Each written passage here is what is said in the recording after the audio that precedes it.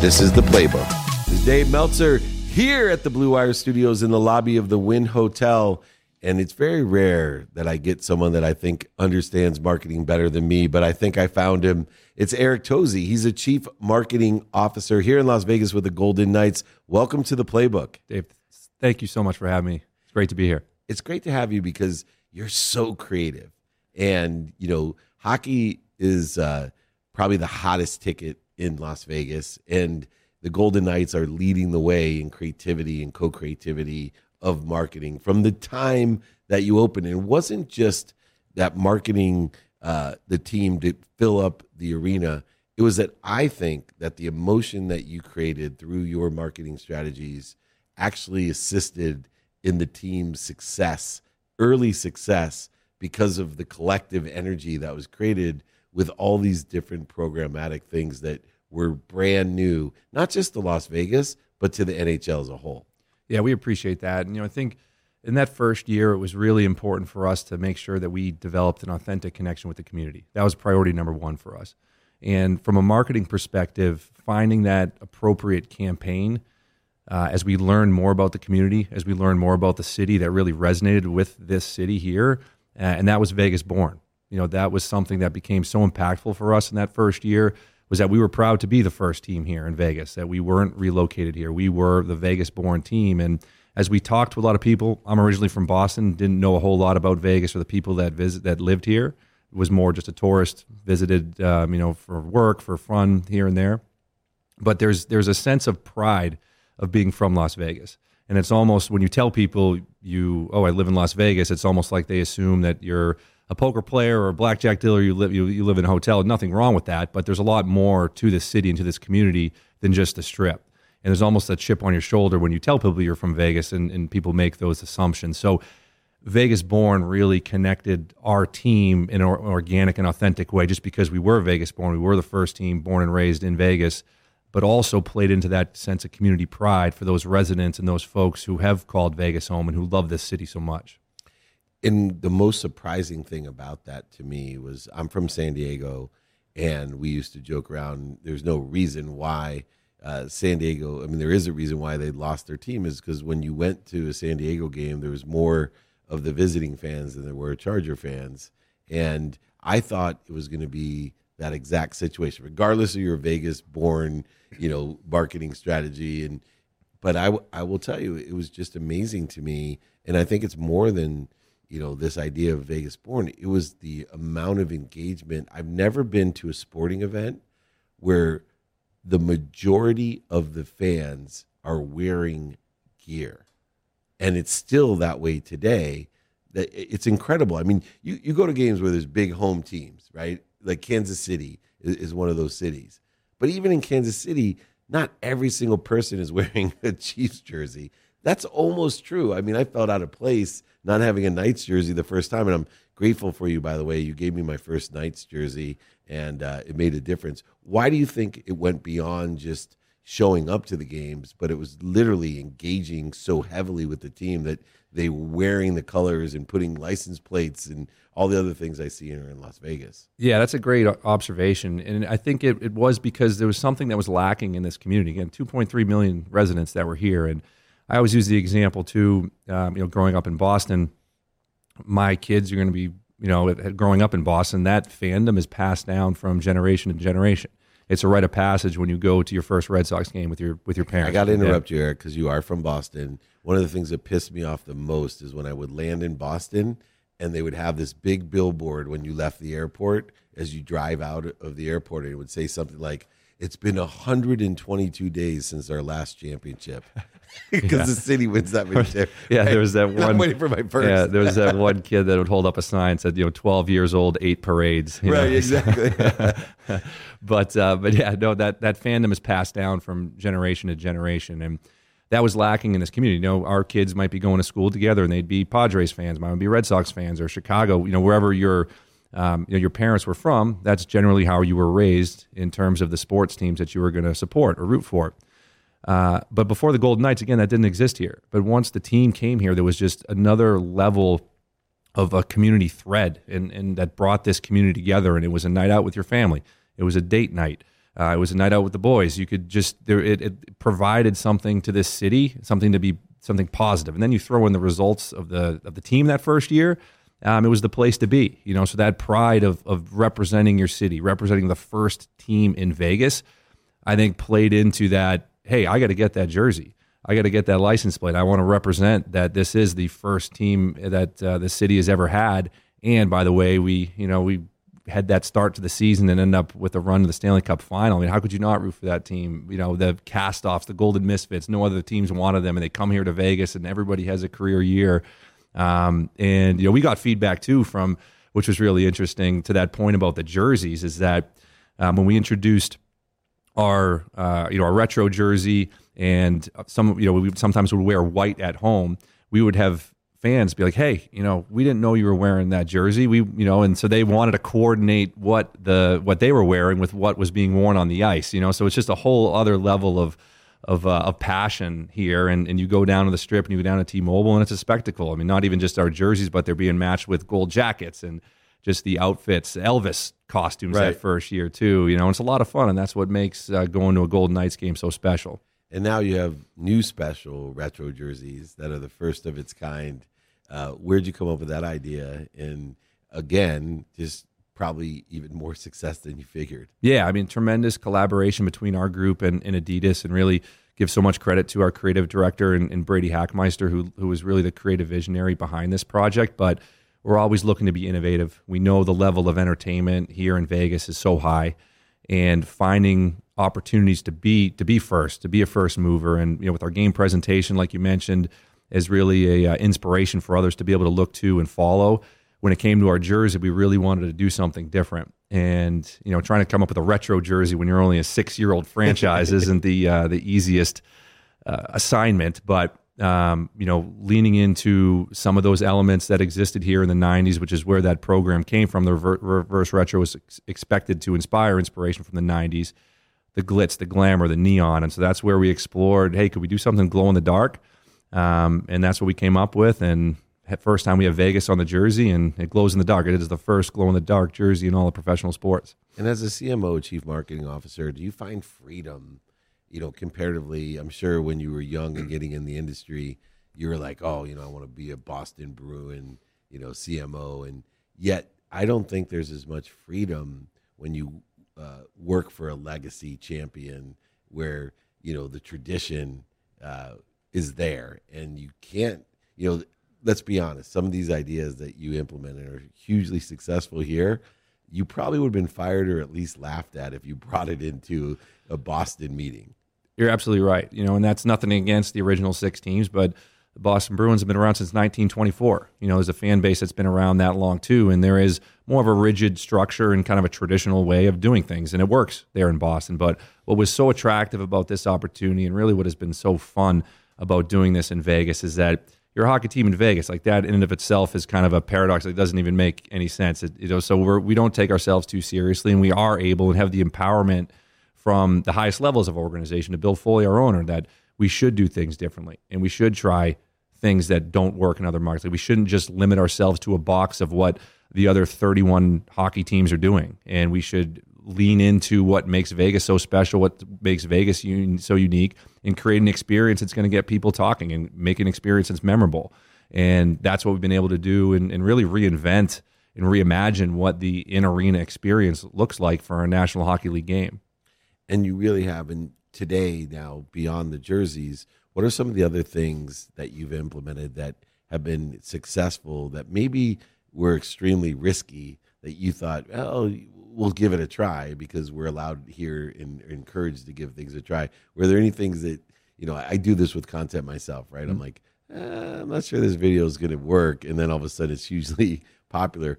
Are there any things coming up or that you've done that have had that result where you may have even questioned the creativity of it? Yeah, I think, previously looking at just that in-arena show and having a live element on the ice and this, again, give so much credit to Bill Foley, who was talking about this sword in the stone moment where there's a good guy and a bad guy, and the knight defeats them, and then he pulls the sword out of the stone, and that's it. And we kind of hear that, and we're like, yeah, how is that going to play?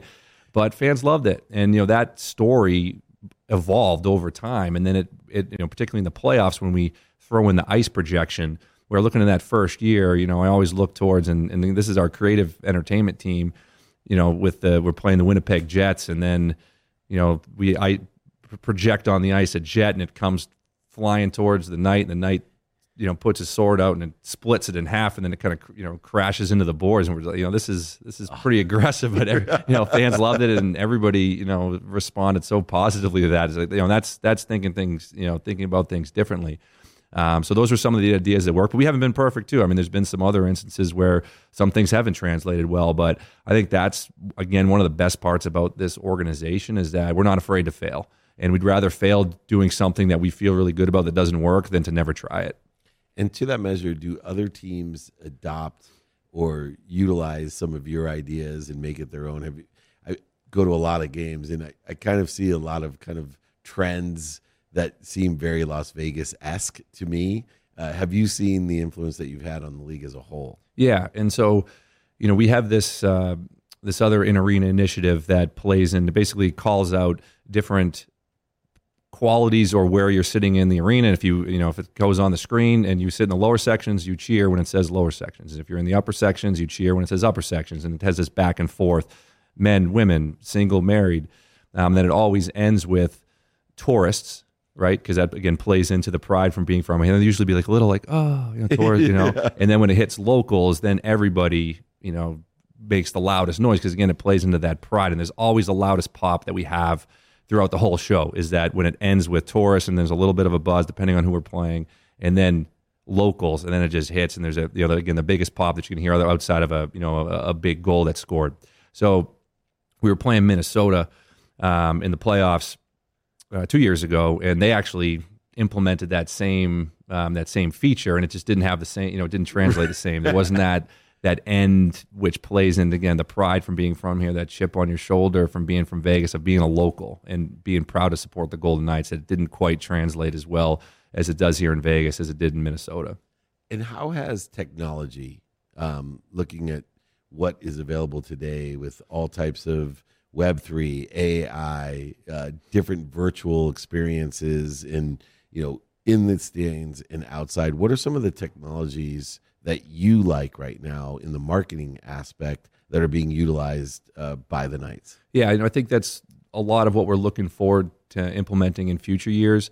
Obviously, Web3, AI, metaverse, those are all areas that are underdeveloped but are obviously evolving.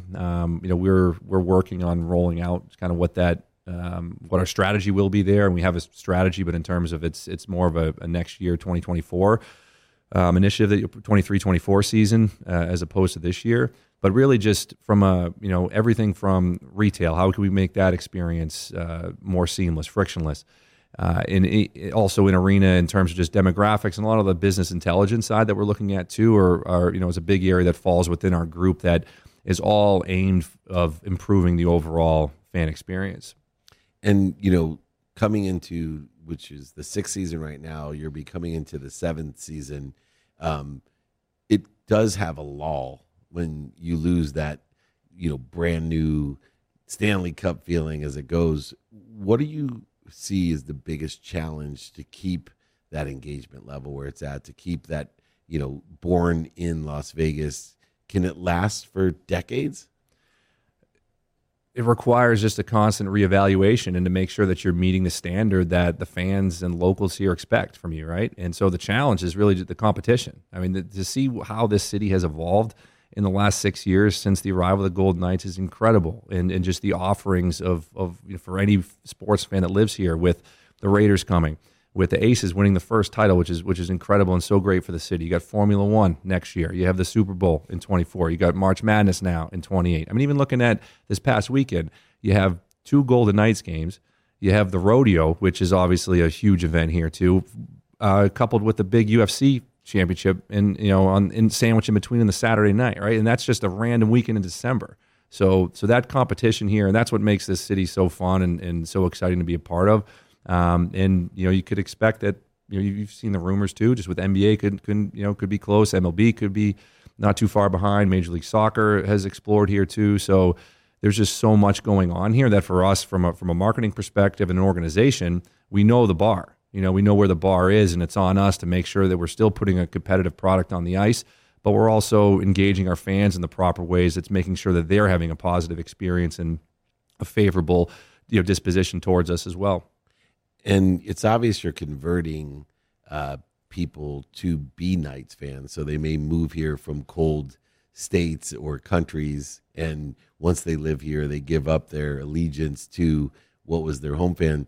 Do you see the reverse ever being true, where people leave here and you have all these Knights fans in Boston and New York, because it is a transient type of community? And do you see it actually reversing some days where you have these, fan clubs outside of Las Vegas? I think so. It may take a few more years, but I do think so. And that first-year team, again, the attachment to that first-year team and just how revered that first-year team was is something that's never going to be broken. That bond is never going to be broken with this community. So for those who were there, were on that journey together and saw that magical Cinderella run all the way to the Cup final, I can see a couple years down the road, if we continue to have some success, you'd see those random outposts or kind of the Vegas Golden Knights bar in Manhattan, to where Golden Knights fans that can congregate and watch the game at a random bar in Midtown.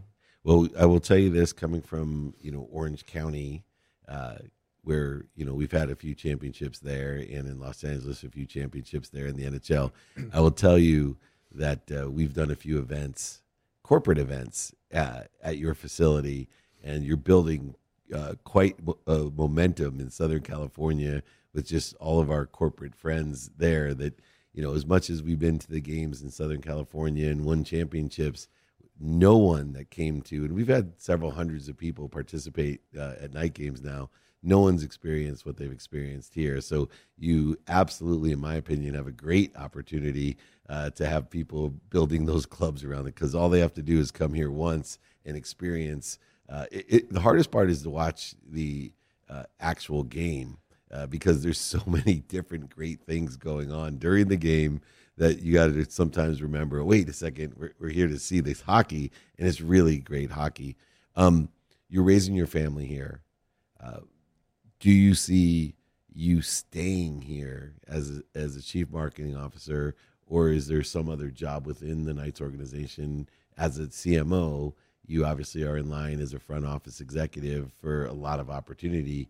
What would you see personally next for you, staying where you're at, or is there another position that you would love to fulfill someday? Yeah, no, I love the city. I love this organization, and we've rapidly evolved too. Under Bill Foley's guidance, we're now, he has other business properties and entities in the hospitality and venue space. There's hotels outside of Portland, Oregon. There's a hotel in Santa Barbara. There's a ranch in Palliser Bay, New Zealand. That's all part of the Foley Entertainment Group portfolio.